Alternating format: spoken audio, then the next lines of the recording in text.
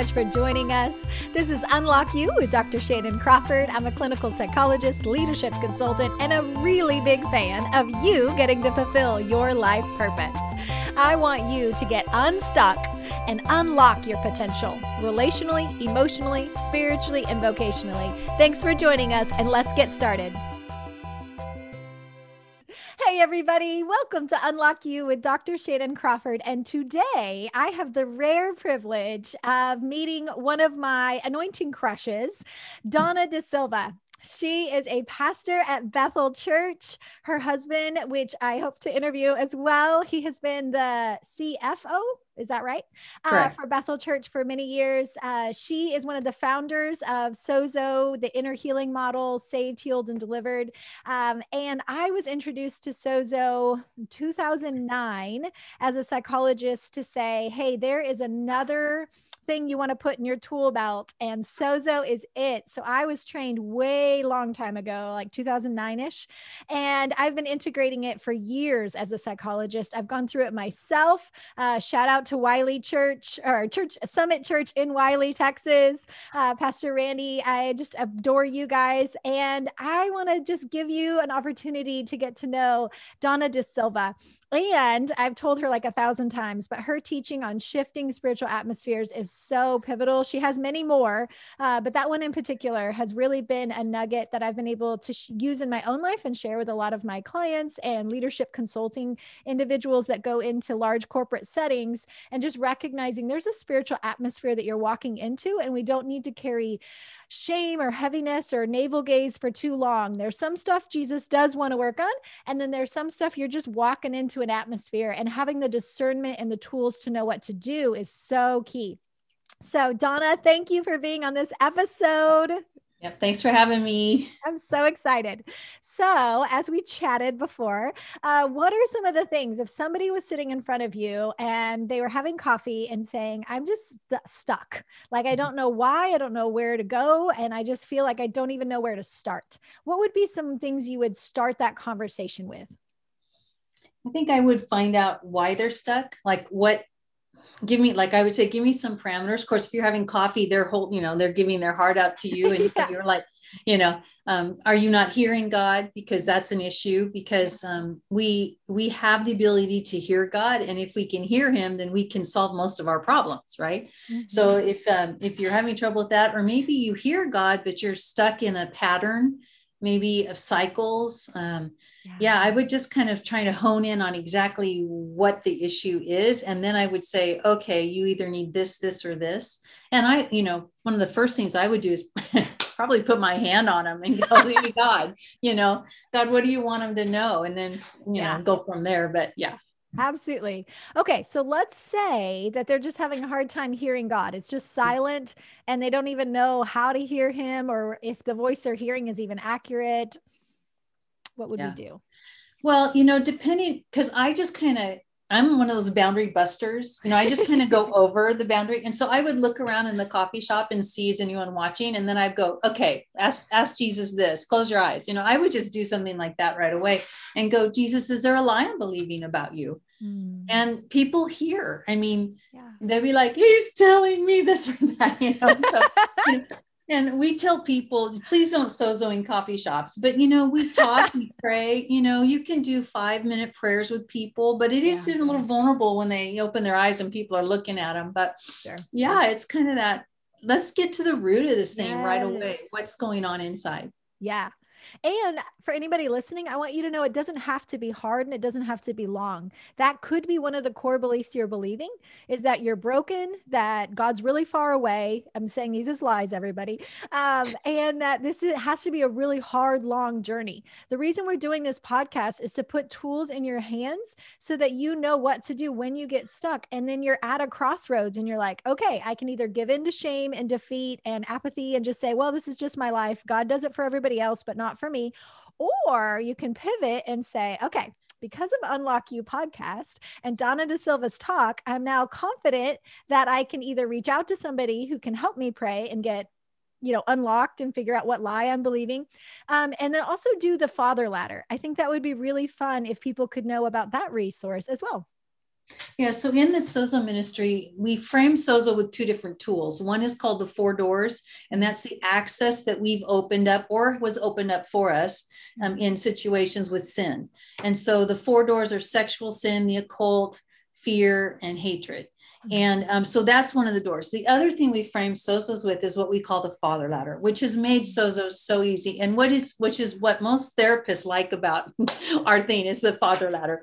And so what we find is, without going into all the scriptural references, is that how our earthly family treated us, or how we perceived even, our earthly family, actually tends to put a skew on how we view God. And so if your father was cold and distant, it's difficult sometimes for us to go to a father God who we think is just going to be cold or distant. And, Jesus is the siblings and friends, and the Holy Spirit is a lot of times how we view our mom. Now, people are like, oh, you're saying the Holy Spirit's a woman. No, we're not doing that. We're saying that the Holy Spirit is the nurturer. He's the comforter. He's the teacher, and who gets all the why questions when your kids are little? Why? It doesn't go to dad. It goes to mom, mommy, why? Mommy, why? Because we're the teachers when they're little. And so the correlation, if you have a mom that continues to tell you everything you've done wrong, why would you want to go to the Holy Spirit to be told all the things you've done wrong? Yeah. So it is phenomenal. So what do? What's the lie I'm believing about you? And people will just start sobbing because they're like, he says that I believe this. And we know as Sozo people where that came from. Right. Yeah. So we just go straight to, well, I forgive my mom for being judgmental and critical, or for the skew I've had, because maybe the parents weren't that way, but you saw it that way and it hurt your heart. And yeah, it's phenomenal. That's so good. And I think a lot of people who may be even leaders in the church themselves, I've worked with pastors, elders, deacons. I've worked with people that have attended church their entire life.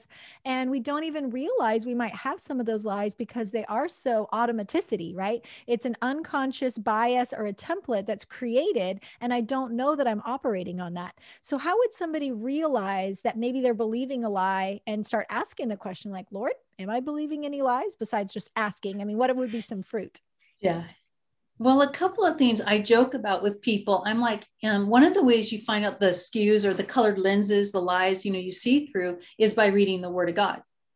Because we're like, I tell people, if you read the Word and don't believe it, one of you is wrong. It is probably not the Word, right? And so if we hear that Jesus pardons all your iniquities, and we're like, okay, thank God I'm set free. He heals all your diseases. Oh, but I don't think he's going to heal me. Then you're believing a lie. So Lord, where did I learn the lie that you don't want to heal today? Or, whatever those lies could be in that situation. The other way is community. Man, community shows us our belief systems, because people will tell you something and you're like, no way, there's no way that can be true. And testimonies blow your mind, because you're like, well, he actually still does that today. And living in community and iron sharpening iron, where you're like, I see it this way. And then having people that hold you accountable. I've been in meetings where I'm like feeling attacked, and I'll walk out of the meeting and ask a really good friend, how did you experience that meeting? And they're like, it was awesome. Like, really? Because I felt completely attacked. And they're like, yeah, you didn't see that through the right lens. Okay, Lord, where did I learn that? Yeah. Yeah. And I think there's a lot of us that we assume, right? We mind read. And so the brain will fill in heuristics, which are just those mental shortcuts.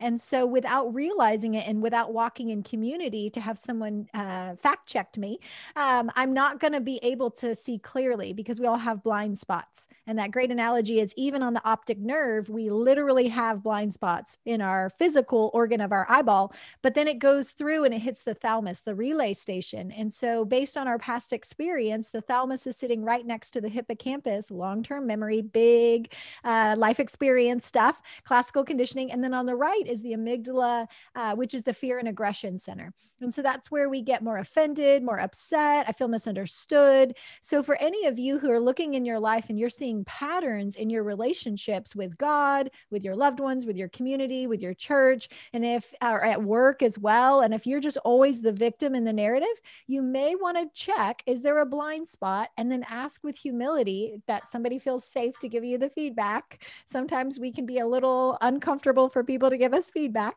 to just check. Am I doing anything that there's kind of a pattern there? Because we can be so convinced, which is called mind reading, that I don't even ask the question. I just assume that it's true. And I think what she's telling us is so wise, to just slow down, compare it to scripture, compare it to relationship, and then start looking at patterns across your relationships, because I only have one of me. So if I take me to all my relationships and I keep getting the same results, I can either be the victim and stay entrenched in that, or I can say, Lord, I don't have to live like this. I can do a little sozo on myself right now. I am not the victim. I break off that lie that I am disempowered. For many people in their relationship with the Lord, it feels like God is Zeus and he's far away and distant and emotionally cold. I think one of the analogies that was given was Abraham Lincoln's statue. And so he's not tender and sweet. And for me, I saw God like Godzilla, like he was going to smash everything and destroy it. And if I wanted, he was taking it away. And it was so heartbreaking to know that it was actually not my father. It was another authority figure in my life that the Lord was showing me. I was projecting that onto him. And so he's like, would you take me out of the box that you've constructed and then take yourself out of the box that you constructed of seeing our relationship through that paradigm? And so for anybody who's listening, what would be some ways that you would help them get stuck if they're really just filtering God inaccurately? Like, they could use scripture, very caustic and negative, or relationships feel very negative. And when they do talk to God, it just feels like he's distant and cold. What would you give feedback for them?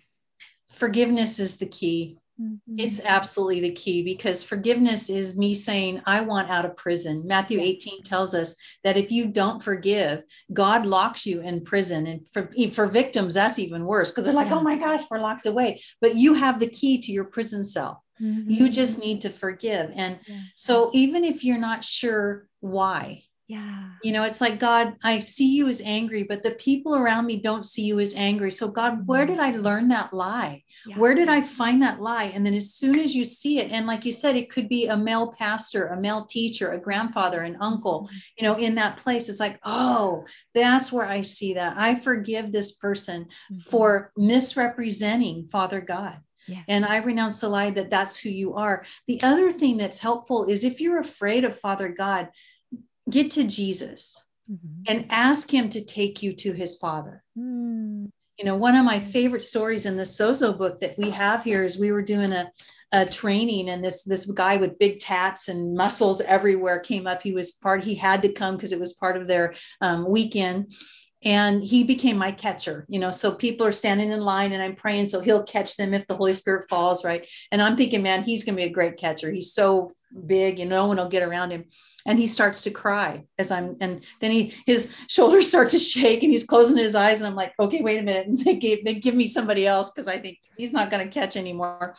And when we're done, I go over to him and I said, what's going on? He says, oh, I've got this Jesus guy down. We are like this close. We are so buddies. He said, and after this weekend, I even understand this Holy Spirit thing. He says, but I cannot understand Father God. Yeah. And I'm like, I'm looking at him and I don't know why, but I just guess I had this sense. And I said, but you can see Jesus. He goes, oh yeah. He says, when I close my eyes, he's right here. We're buddies. And I said, ask him this. Say, Jesus, would you take me to your Father? And he said, Jesus, would you take me to, and he went like this. And I leaned in and I said, Father God will never strike you. And this big burly man hits the ground, curls up, is this sob that's coming out of him, this groan. And I'm thinking, okay. So I get down, I said, is this a good cry or a bad cry? He says, Father God is holding me. Oh. Yeah.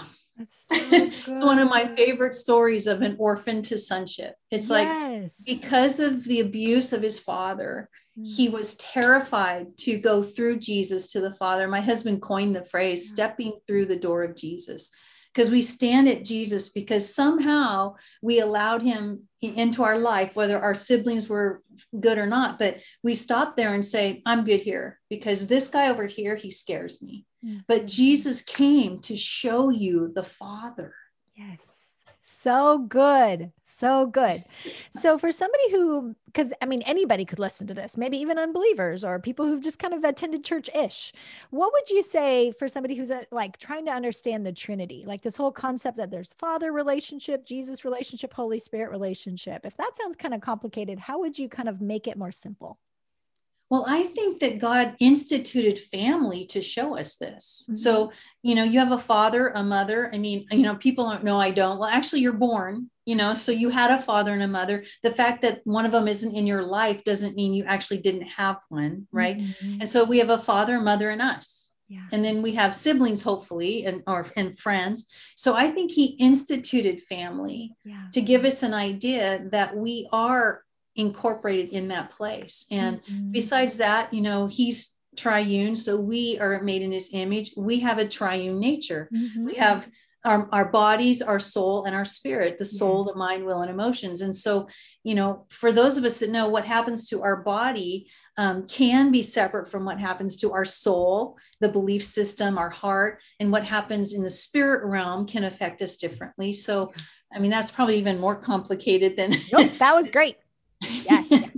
Everybody else says, well, there's an apple and you have the skin on the apple and then you have the meat and then you have the core. But I mean, I just think let's get right into it. Absolutely. Yes. Absolutely. So in psychoanalysis, we would talk about you have new insight. So you're renewing the mind, which is a little bit more of like a cognitive behavioral, if I were to parallel the psychology world. And then the psychoanalysis talks about the corrective experience, that you're actually using relationship to heal relationship wounds. And my experience is when we stay, especially in the church, when we stay in our head and we have really good theology, and sometimes people can fight to the death on a theology point, but they have no experience of it. And it makes me think of that verse that says, knowledge puffs up while love builds up. And sometimes we can get so convinced of something that, again, a heuristic is a mental shortcut that my brain goes, oh, no, I already know that. I already know that. I'm good. And I don't need to encounter that. So for somebody who maybe is listening to this and going, oh, I already know all this, like, yeah. But then maybe they need an experience relationally with humans, community, Father God, Jesus, Holy Spirit, themselves. What would you say to that argument of, I already know that? My husband would say, because he works with financial sozo, he works with people with money. And, he would say that technique will never overcome belief. Come on. That at some point you will self-sabotage and go back to the belief system. And so I would just look at, I already know that. Okay, but is there any bad fruit on your tree?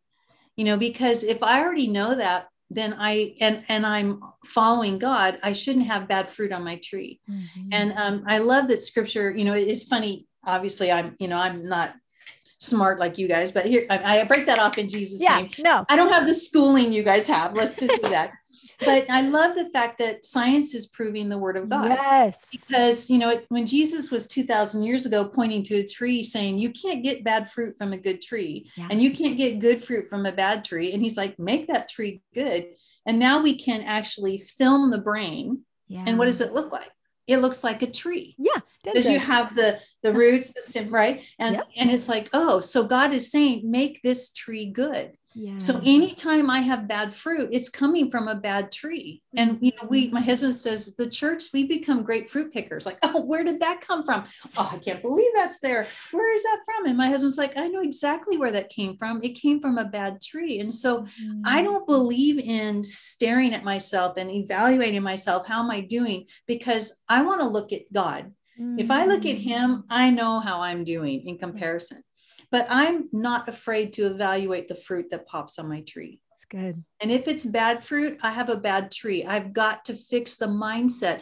Then I just go into sozo tools. Where did that come from? Where did I learn that lie? Why, that thing is popping out because somewhere in my heart, maybe usually as a little kid, something hurt my heart and it went into that tender soil. Mm-hmm. And then over the years, I've watered it, or people have watered it and hurt me more. And it's become stiff and wooden, as my husband would say, and it becomes this tree trunk and bark. When it's really little, it can be pulled out so easy. But when you're, older, and it's like you have your judgments attached to it, you have your, I'm going to die over that truth. It's a lot harder to pull it out. And so we have to go to where did I learn it? What's the lie and what's the truth, and change our mind, take out the truth. Yes. So good. So good. And I would love for us to even parallel. So we have the conscious mind where I think I believe that, but then we also have the affective or the heart level. So maybe we could even consider that you have a second brain or a second reason center, that back in the day with the philosophers, they used to think that that was the region before we knew there was an organic brain up in the head. But now we're actually coming back full circle and realizing, oh, the heart actually does have kind of like a brain or a center of control and reasoning. So when the Lord talks about a bitter root defiles many, that if you've realized that there's rough relationships and things just are not working out, and sometimes you're just critical and this cynical thing just kind of comes out of you, and no matter how much you're like, oh, I'm sorry, Lord, I'm sorry, it would be better to maybe go to that root system here, renewing your mind, but also going to the heart where maybe your emotions and your experiences have kind of gotten lodged in there, and we need to clean that out. And I remember one time I went through a terrible breakup. I was super betrayed. And I love the Lord, but I need a minute like this. I'm really angry and I'm not acting Christian right now. Right. And so I just read this quick little article that said about a bitter root and asking Jesus to take it out. And so I'm thinking I have to pray and fast and contend. And I'm thinking it's going to be so hard because I'm this like really bitter person. Like I took on an identity based on that. And so I just bent my head down and I'm like, Lord, would you take the bitter root out of my heart? And it left. And I was like, I'm not bitter anymore. Like it literally just left. And I had renewed my mind so much, which is good. And it's important. It's half of it. But that other half of actually letting Jesus into those places and then visualizing him coming in and standing in the gap and repenting on behalf of the betrayal person, so that then there's healing and there's ministry and there's a salve that then he can now plant a new tree of righteousness that's based on forgiveness, that those who've been forgiven much love much. And so it just changed that paradigm in the narrative I even told myself and others about the situation. So when somebody is dealing with some bitterness or some pain or some things that are inside, what are some tips or advice or something that you would talk to them about? Well, still, for me, it's like, let's go to God. Let's ask the question, God, this hurts. Let's be real. I mean, God, this hurt my heart. That jerk, Yes. What's he thinking? He's like, what's he doing over there?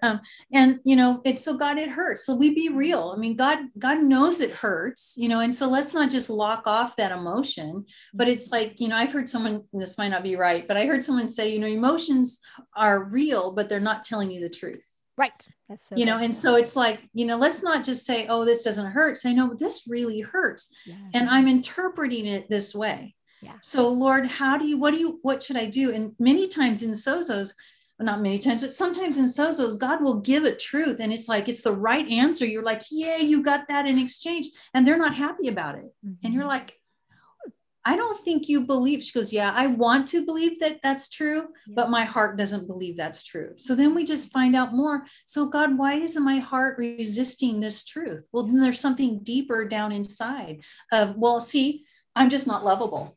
That's why this person left me. And there's a deeper root. So it's like, okay, so then God, where did I learn I'm not lovable? So now it's no longer about this person's rejection. It's about the first time I was ever rejected. And then Jesus, I renounce the lie, you'll reject me, and just going through those situations. It's so good. That's so good, because many times we may have that head knowledge, again, like we talked about before, but we need to let God into pain. And I just sense as you're talking, there may be some of you listening that your parents weren't maybe emotionally very available. And so they maybe helped you with your homework, or they provided correction or guidance in other areas, but they didn't really know how to steward your emotions. And so I just want to remind you that God made your emotions. He's not overwhelmed by your anger and your rage and your cussing and whatever you need to get out. He's not overwhelmed by your panic and you're scared and you're overwhelmed or you're sad and despair. The key is bringing it into relationship. So with my clients, I'm always telling them, crying is fantastic as long as it's going into a relationship, but alone crying will lead to despair and depression. And now that's to clarify, I could have somebody hug me and still feel alone, like the limp noodle, like I'm not really receiving. And that would be the key. And so you can have Jesus always there with a rose, and he is at the door knocking. And he is like, I am here to hug you and walk you through this journey. But if we go, no, I'm good, I'm okay. And I'm going to write a whole book about our codependent relationship with the Lord, where we show him all the good sides and then we deny and block all those other sides of us. And I used to tell the Lord, don't worry, God, I'll fix this. Don't worry. I won't feel like that anymore. Don't worry, Lord, I won't sin again. As if the stress and responsibility was on me instead of using his strength. I didn't know it was available because, my family had, so much they had passed down and blah, blah, blah. And they did the absolute best they could. But especially for emotions with a lot of families, they don't know to steward that. And so then that's an easy way that we project unto God, that he is like, well, once you get your emotions cleared away, and then we'll do the other stuff and we'll get back on track. But he is so okay with you screaming and crying and yelling, cussing, like whatever you need to do. He is the safest person to bring the full measure of your heart, your emotions, whatever you're experiencing. He will hug you and embrace you in the middle of your mess where you feel so unlovely and terrible and sinful. And then he'll clean things up. But at first, he will meet you in that place of pain to restore that experience that he loves all of you, not just the good performing, achieving sides of you. I think that's so awesome. I think it's interesting that, looking back at getting saved, right? Jesus found us in sin, yeah. Right? He found us in our mopey place. He found us. And then we become Christians and we think, oh, now we have to and we do have to clean up. We do need to conform to the image of Christ. So I'm not taking away from that. But then we think, oh, I need to hide this place from him. And it's like, he found you then, he'll find you now. Yes. It's like, we need, and actually that's the place you're real. Yeah. Right? That's the place where your shields are down and he can actually point to and go, and you're like, that's where it is. But that's where he's able to go, okay, now that you're hurting, let's look at this place. Now that your facade isn't up, let's actually look in this place where you're hurting and where you feel. And, let's get down to what you have hidden, behind there. And because those are the places that bring the truth to the front. Right. Yes. Yeah, absolutely. Absolutely. It needs to be brought into the light. The enemy works in the dark. The Lord works in the light. James 1 says we're a double-minded man because you do have two operating systems. And so when you're keeping something hidden, while you think you're taking something off his plate, I hear that lie a lot, that God's busy. He's got people starving in Africa. He's got the government to deal with. Other people have worse issues than me. And that's so minute in your thinking to not imagine the bigness, the grandeur, the amazingness of God, that he has plenty of time for you. So an easy lie some of you might need to reject right now is that God is like your parents who were busy or preoccupied or multitasking and didn't have the time to just sit and focus on you for as long as you need. I remember the day that I heard the Lord say, I will sit with you for years on this issue. I don't have a time frame for you to fix this and solve this. Because again, I was trying so hard to please and perform and do it right that I was exhausted trying to do it quickly instead of letting him go at the pace he knew my soul and my heart actually needed. I think of a story with my youngest son. He struggled, with concentration. And I would say, Timmy, look here. And I can remember he would come up to me and I would be busy doing something else. And one time he went, Mommy, look here, look here. And sometimes I think, it's Jesus, look here. Come on, Jesus, just look here, and he's looking here. But sometimes we think he's distracted. And it's like, no, you just need to look because he's right there, So good. So good. Okay. So with the rest of our time, can we talk about the 4 doors? Because that may be new to a lot of people who've never heard about those. Right. So the four doors it comes from Pablo Batari in Argentina. And it was the 10 steps to freedom, where he would talk about, we have open doors of access to the enemy. And so if you look, for me, any area in your life where you believe a lie is an open door to the enemy. Okay. But he's talking about sin in your life. And I don't know that we were trained about those doors being open, but if you were molested or raped as a child, you didn't open the door to sexual sin, but it came in and your door is open. Okay. And yes, God, when you get saved, yes, he comes in. But if we don't close those doors, there's still that lie down inside, or that owie down inside, or even the atmosphere of I can be harmed, and I'm afraid, and, all this stuff. So the doors can be open for you. And unfortunately, and we just had a situation, we were doing testimonies today where a young man had struggled so bad in his life, and he'd gone through so horrendous things. And the Lord said, where do we need to go? And the Lord reminded him that his mom, when he was in the womb, had dedicated him to Satan. And so when they broke that, it just broke everything off this guy. He was like, I totally feel it. I feel like, and he didn't open that door, but that would be the occult door. So there's the occult door. So let me pause you, because people might hear occult and think, oh, that's not me. I'm not a witch. I don't do those things. What are some ways that door could get open and we not even realize it? Well, do you know that manipulation in scripture is called as of witchcraft? And so there's a lot of times where we manipulate to get our way. And that's witchcraft. Okay, so we have tarot cards, we have Ouija boards, we have all of the new age practices and stuff. And so, there's so much of the occult now. If, there's Santeria, if you're in the Hispanic places, and over in Africa where the demons are, exhibitionists, there's all kinds of stuff that go on there. In America, the demons keep reserved back here, are hiding. So how about people who've done astrology or talk about your sign? What are your thoughts on that? Because it's so normal in our culture. Yeah, it is the occult. And it may or may not have stuck on you. If it was something like, well, I know I'm a Gemini, right? I mean, it's just, you're told that. I was born in June and Gemini, but it doesn't mean anything to me. It's like, oh, well, that's just what someone thinks, but I was born in June. Okay. So it's not stuck on me. I grew up in martial arts. I've had deliverance. So, okay, we'll just leave it there. And so there's so much that we need to just pay attention to, but I'm not going to be religious about all of it. And for anybody who's listening and you feel weird or fear, we don't want you to feel fear, but we do want you to be wise. Wise as a serpent, gentle as a dove is a Bible verse. And so we're just living in this place of abundance. And part of abundance is just cleaning out some weeds, some things that we might be picking up and that are normal in culture. Like a friend of mine told me in Dallas the other night that she saw advertisements for just like a cute Valentine, like come sip on champagne and we'll read your palm, and we'll have this like nice person give you some cute books that are like astrology, and it's just like adorable. And then we'll like match you as a couple and tell you like your little things about your personality.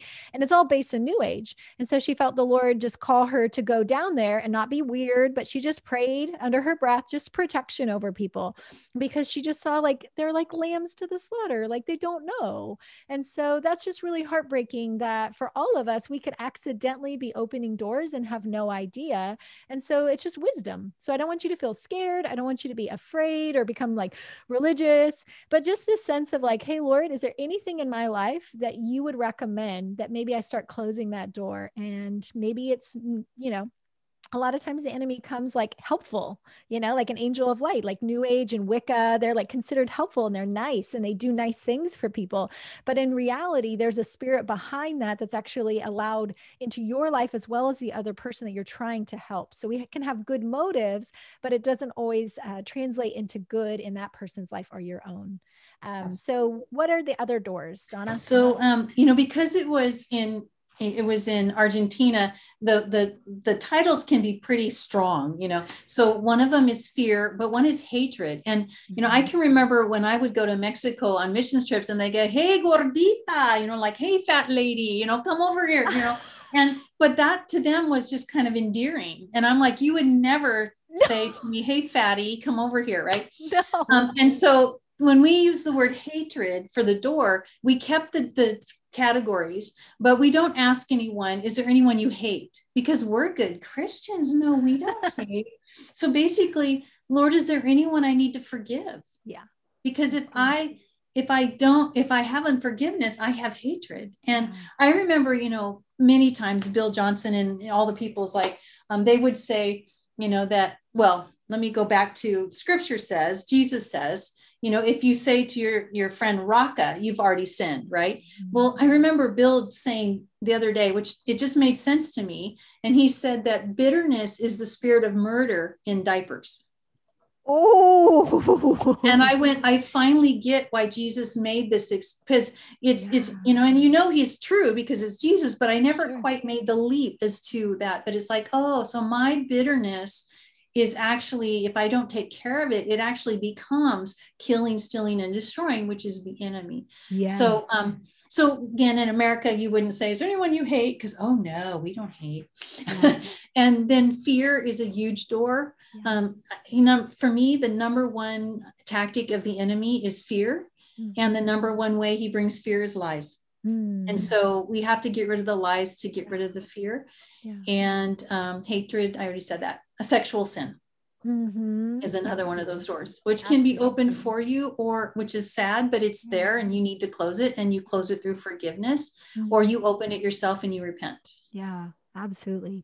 And it can even be in your generational line. So it may not have been something you lived through, but it may have been something that's just kind of inherited and passed down, just like DNA or anything else. Things can get passed down that maybe you didn't open. And that would also include maybe pornography or seeing things that just kind of open that door. And Song of Solomon says, don't awaken love before it so desires, that there's a maturity. And so right now in our culture, they're trying to push the agenda to have children exposed to sexuality at a really young age, which is very naive and a lack of empirical research and understanding of the development of children, because they need a latency period. During latency, where sexuality is not introduced, children develop self-esteem and they're active and they're competitive, and they learn how to relate with boys and girls in a non-sexualized, objectifying way, that you're my pal, you're my buddy, and we go run and we compete. Those are developmental milestones that it's kind of like broccoli compared to introducing sexuality. That's like ice cream. And of course they're going to, you teach a child something, they're going to now replicate it. They're going to play it because that's how they understand. Adults are very linear and language based. And so it's naive as adults to think we can educate a child in something and they're not going to play it, because that's how they actually learn. So now they're going to play on themselves and on their friends and their neighbors and their siblings, and other people are going to play on them. And so that is not healthy. It awakens something that psychologically they're not mature enough to steward. And so there's immediately thoughts of feelings of shame and bad and dirty and used. And now I need to hide something. No matter how much the agenda is, we're going to make it super public. And some families even do sexual things in front of their kids because they think they're taking all the shame away because we're being so helpful and enlightened. Research consistently shows children need latency. They need their innocence preserved so all the other psychological components can develop and not be exposed to pornography, not be exposed to books or people dressing inappropriately or images or things on YouTube or TV or wherever else they're seeing these images, because it doesn't have to be straight pornography anymore. Just so much of our media is hypersexualized. And when children are creating a heuristic, a mental shortcut, their brain will naturally take the images they're seeing.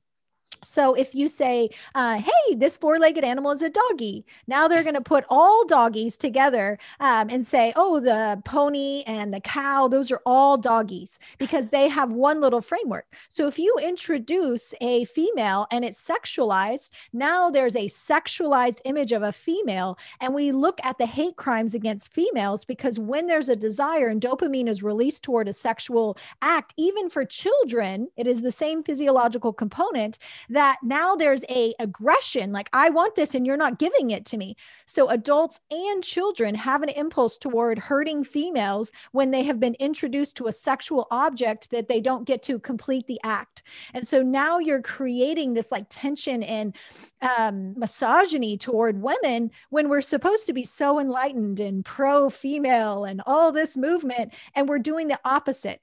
we're actually wounding females. And I would say the same for men. A lot of men have tender hearts and are actually really good, but they've been primed in this culture of you have to have conquest and you're not a man if you're not a virgin, and all of these ugly messages that are sending wounds and lies and opening doors in people's souls, that then that door gets open. And I've seen it a lot in people's sexuality and the choices they make because of a culture, not just individuals. We're now at a state that our culture is transforming so rapidly that our young generation is really being exposed to something psychologically and developmentally that's inappropriate.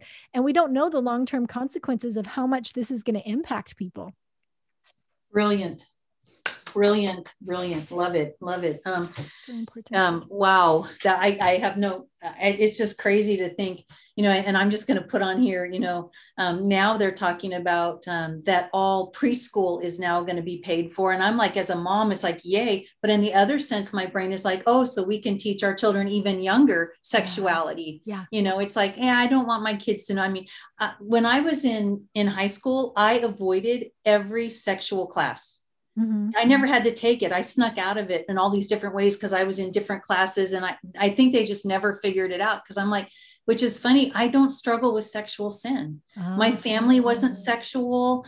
I didn't have to learn about it, and I grew up, like you're saying, a lot of my friends were guys. Mm-hmm. I didn't think about having sex with them. I was just like, wow. I mean, I had brothers, and it wasn't inappropriate. And so, I didn't grow up with this wrong view of it. And to be honest, I can't watch shows with junior high humor, and my boys will be like, Mom, it was so funny. You can't watch it, because anything that has a crude feeling to it, I feel the attack in the spirit realm. And, think about the movies, 50 Shades of Grey. Are you kidding me? We're going to take a virgin girl and we're going to liberate her through all this sexuality. And I'm like, are you kidding me? This is absolutely ludicrous that our world is allowing this to be taunted as, oh, wow, 50 Shades of Grey. So Isn't this liberated. awesome? Yeah. When in reality, that is domestic abuse. It is abuse. And those ladies will be in our rooms getting help. Yeah. Like that, those people end up in my office, because I will tell you very clearly that I have worked with people who saw that movie and they're like, hey, that's a good idea. And they get involved in a yucky community that promotes that. And now I'm seeing them on the trauma side, because it's still not good to be abused in any capacity. No. Yes, it releases more endorphins. And in the moment, your body may have a lot of responses. It may hit the dopamine reward pathway, but I have never seen somebody come out of that emotionally healthy, psychologically well. That doesn't exist, because what you're doing is going against the very nature of how we're wired for attachment. And so now you're perverting it into a stress response, which increases anxieties, phobias, health conditions. You're more likely to get this very high acceleration of excitement and then a base of depression afterward. And then that creates the addiction cycle where you think you need that relationship or that encounter again in order to satisfy that.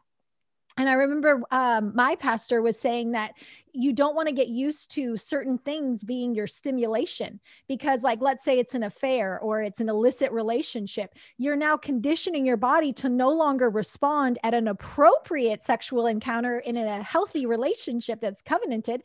But now it's like, oh, I need that extra thing. And it just twists stuff. And you need to know psychologically, neurochemically, there are changes you're doing in your body. And now people come out with more trauma, more depression, more anxiety, attachment issues, because I actually literally had a couple come and they were in an open relationship. And so they were involved in these kinds of activities. And then they're like, we don't know why we're having a hard time connecting emotionally. Like, well, you're one, abusing each other, and two, you're opening yourself to lots of other people. And of course, that's going to produce some insecurity and attachment issues, which spikes people's cortisol. And that leads to adrenal fatigue. And then that leads to wanting to self-medicate. And then I need something to make me feel better. I mean, the cycle goes on and on. But if you put good-looking people on a film and they do it, and that's modeling, social cognitive modeling. And then now I'm hearing at the gym. I live in like a cute little quaint neighborhood in Texas. And all these women at the gym, when that movie came out, they're like, you know, dainty housewives and like, oh my gosh, I love that movie. I love that book. Oh my gosh, blah, blah, blah. And of course, they're not going to try that, right? But it's whetting an appetite. And it's creating an atmosphere where before you know it, your bland covenant marriage just seems kind of boring instead of preparing yourself to anticipate what is sweet and what is good and what is wholesome. Now we're creating an appetite for something that then people did actually start introducing it when they swore they wouldn't. But then normal married sex seemed boring compared to X. And so that's a big thing in our culture right now that we need to be addressing. Oh my gosh, pornography is absolutely horrendously tearing apart our world. Yes. And you know, it's like you start with this, and then then you need more, and then you need more, and then you need more. And so, you know, when 50 Shades of Grey came out and it was like touted as liberation, I thought, where's the more? Where are we going to go more with this? I mean, it's going to be snuff films is going to be the next thing that's going to be taunted as, oh, this is amazing. Because once you get that need, you need more. And that's what sin is, right? Yeah. So sin is and sinning gets you in this cycle of this inability to actually take care of the need, because you need more. Yeah. Whereas with Christ, you know, it's everything is right there. And it's like, oh, okay, Lord, this is sufficient.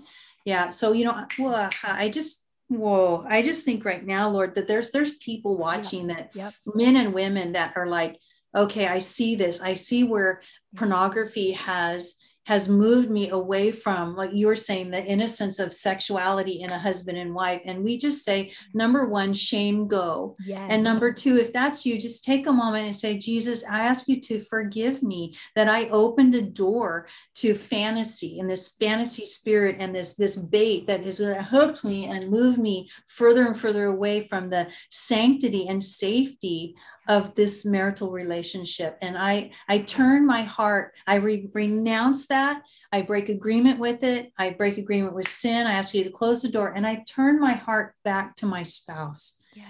Thank you, Jesus. And I say to my brain, to all the chemicals, to everything in my body, that proper marital sex is exciting. Yes. Without all the junk the world tells us it needs to have. Mm-hmm. Yeah. So good. So good. Yeah.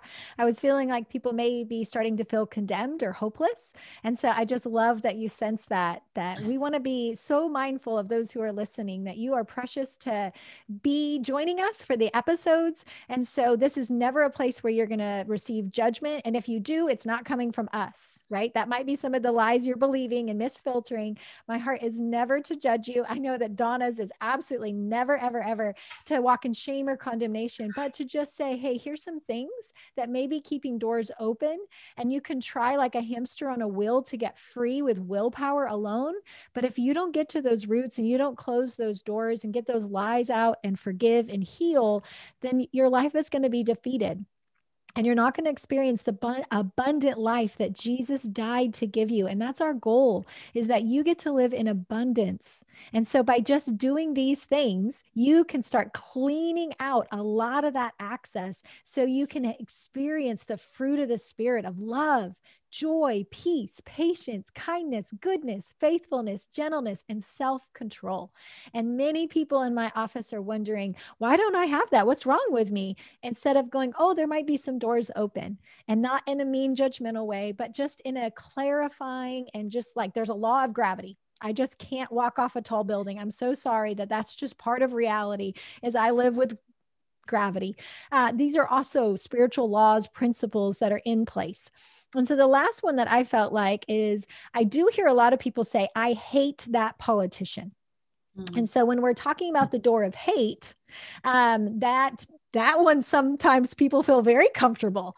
And these are far away people that we don't meet, right? Necessarily. Maybe some of you do.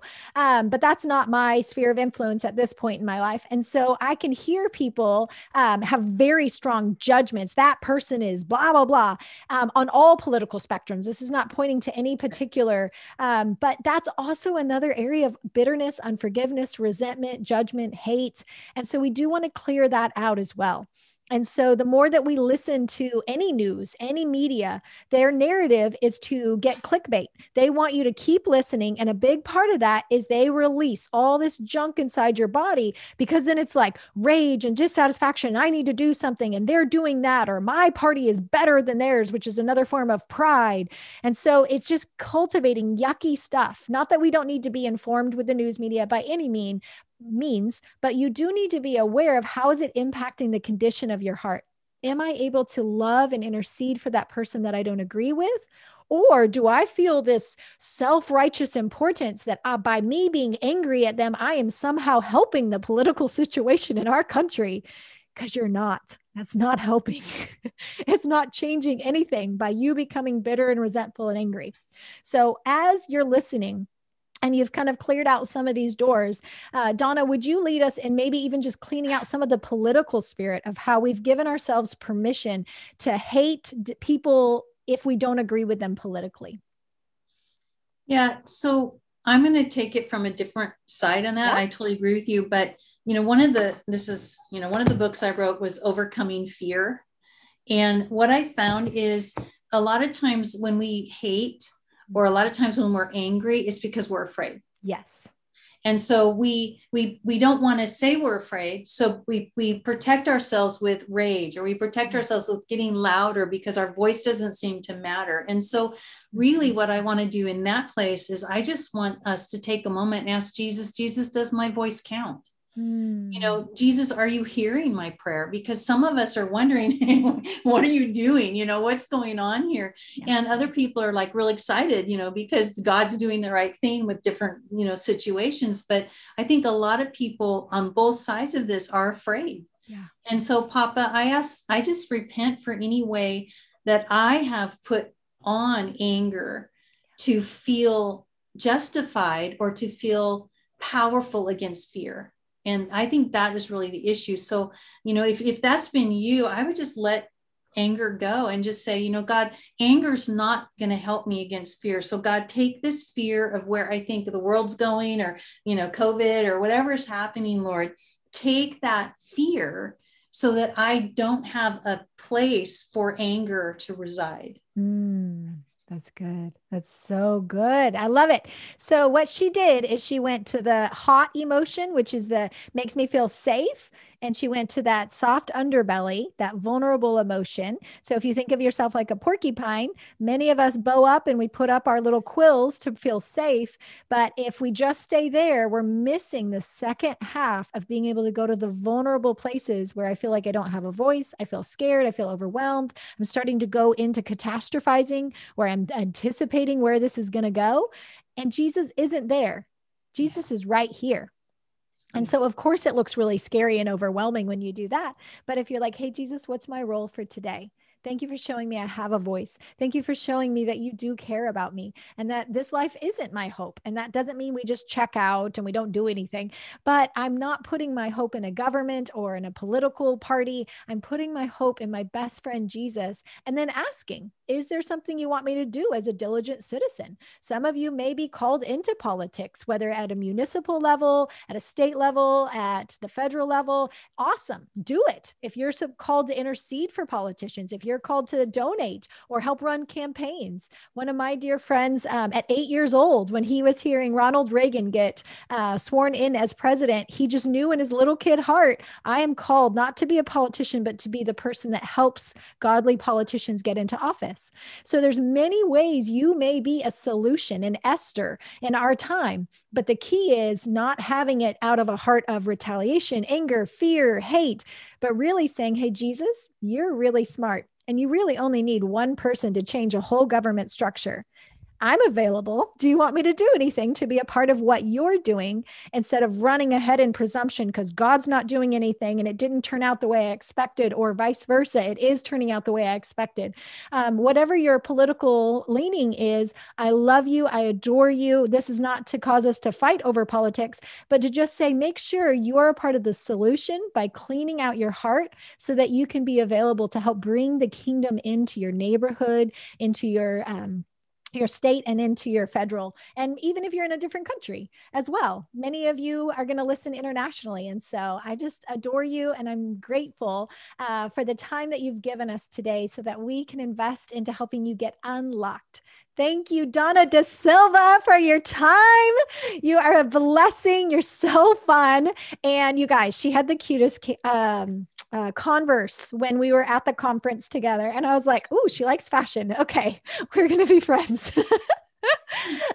So how can people connect with Sozo, with any of your books, your resources, everything? I mean, you're all over the place. Right. Well, the number one way is just to go to dawnadesilva.com. I'm sure you'll put it on there because it's spelled differently. bethelsozo.com. I also have a Shifting Atmosphere iPhone and Android app. And so if people are wanting to practice on that, which I tell them you need to practice, then you can go there as well. But yeah, tons. I've got books, I've got books, written books. Oh my God. Husband has books.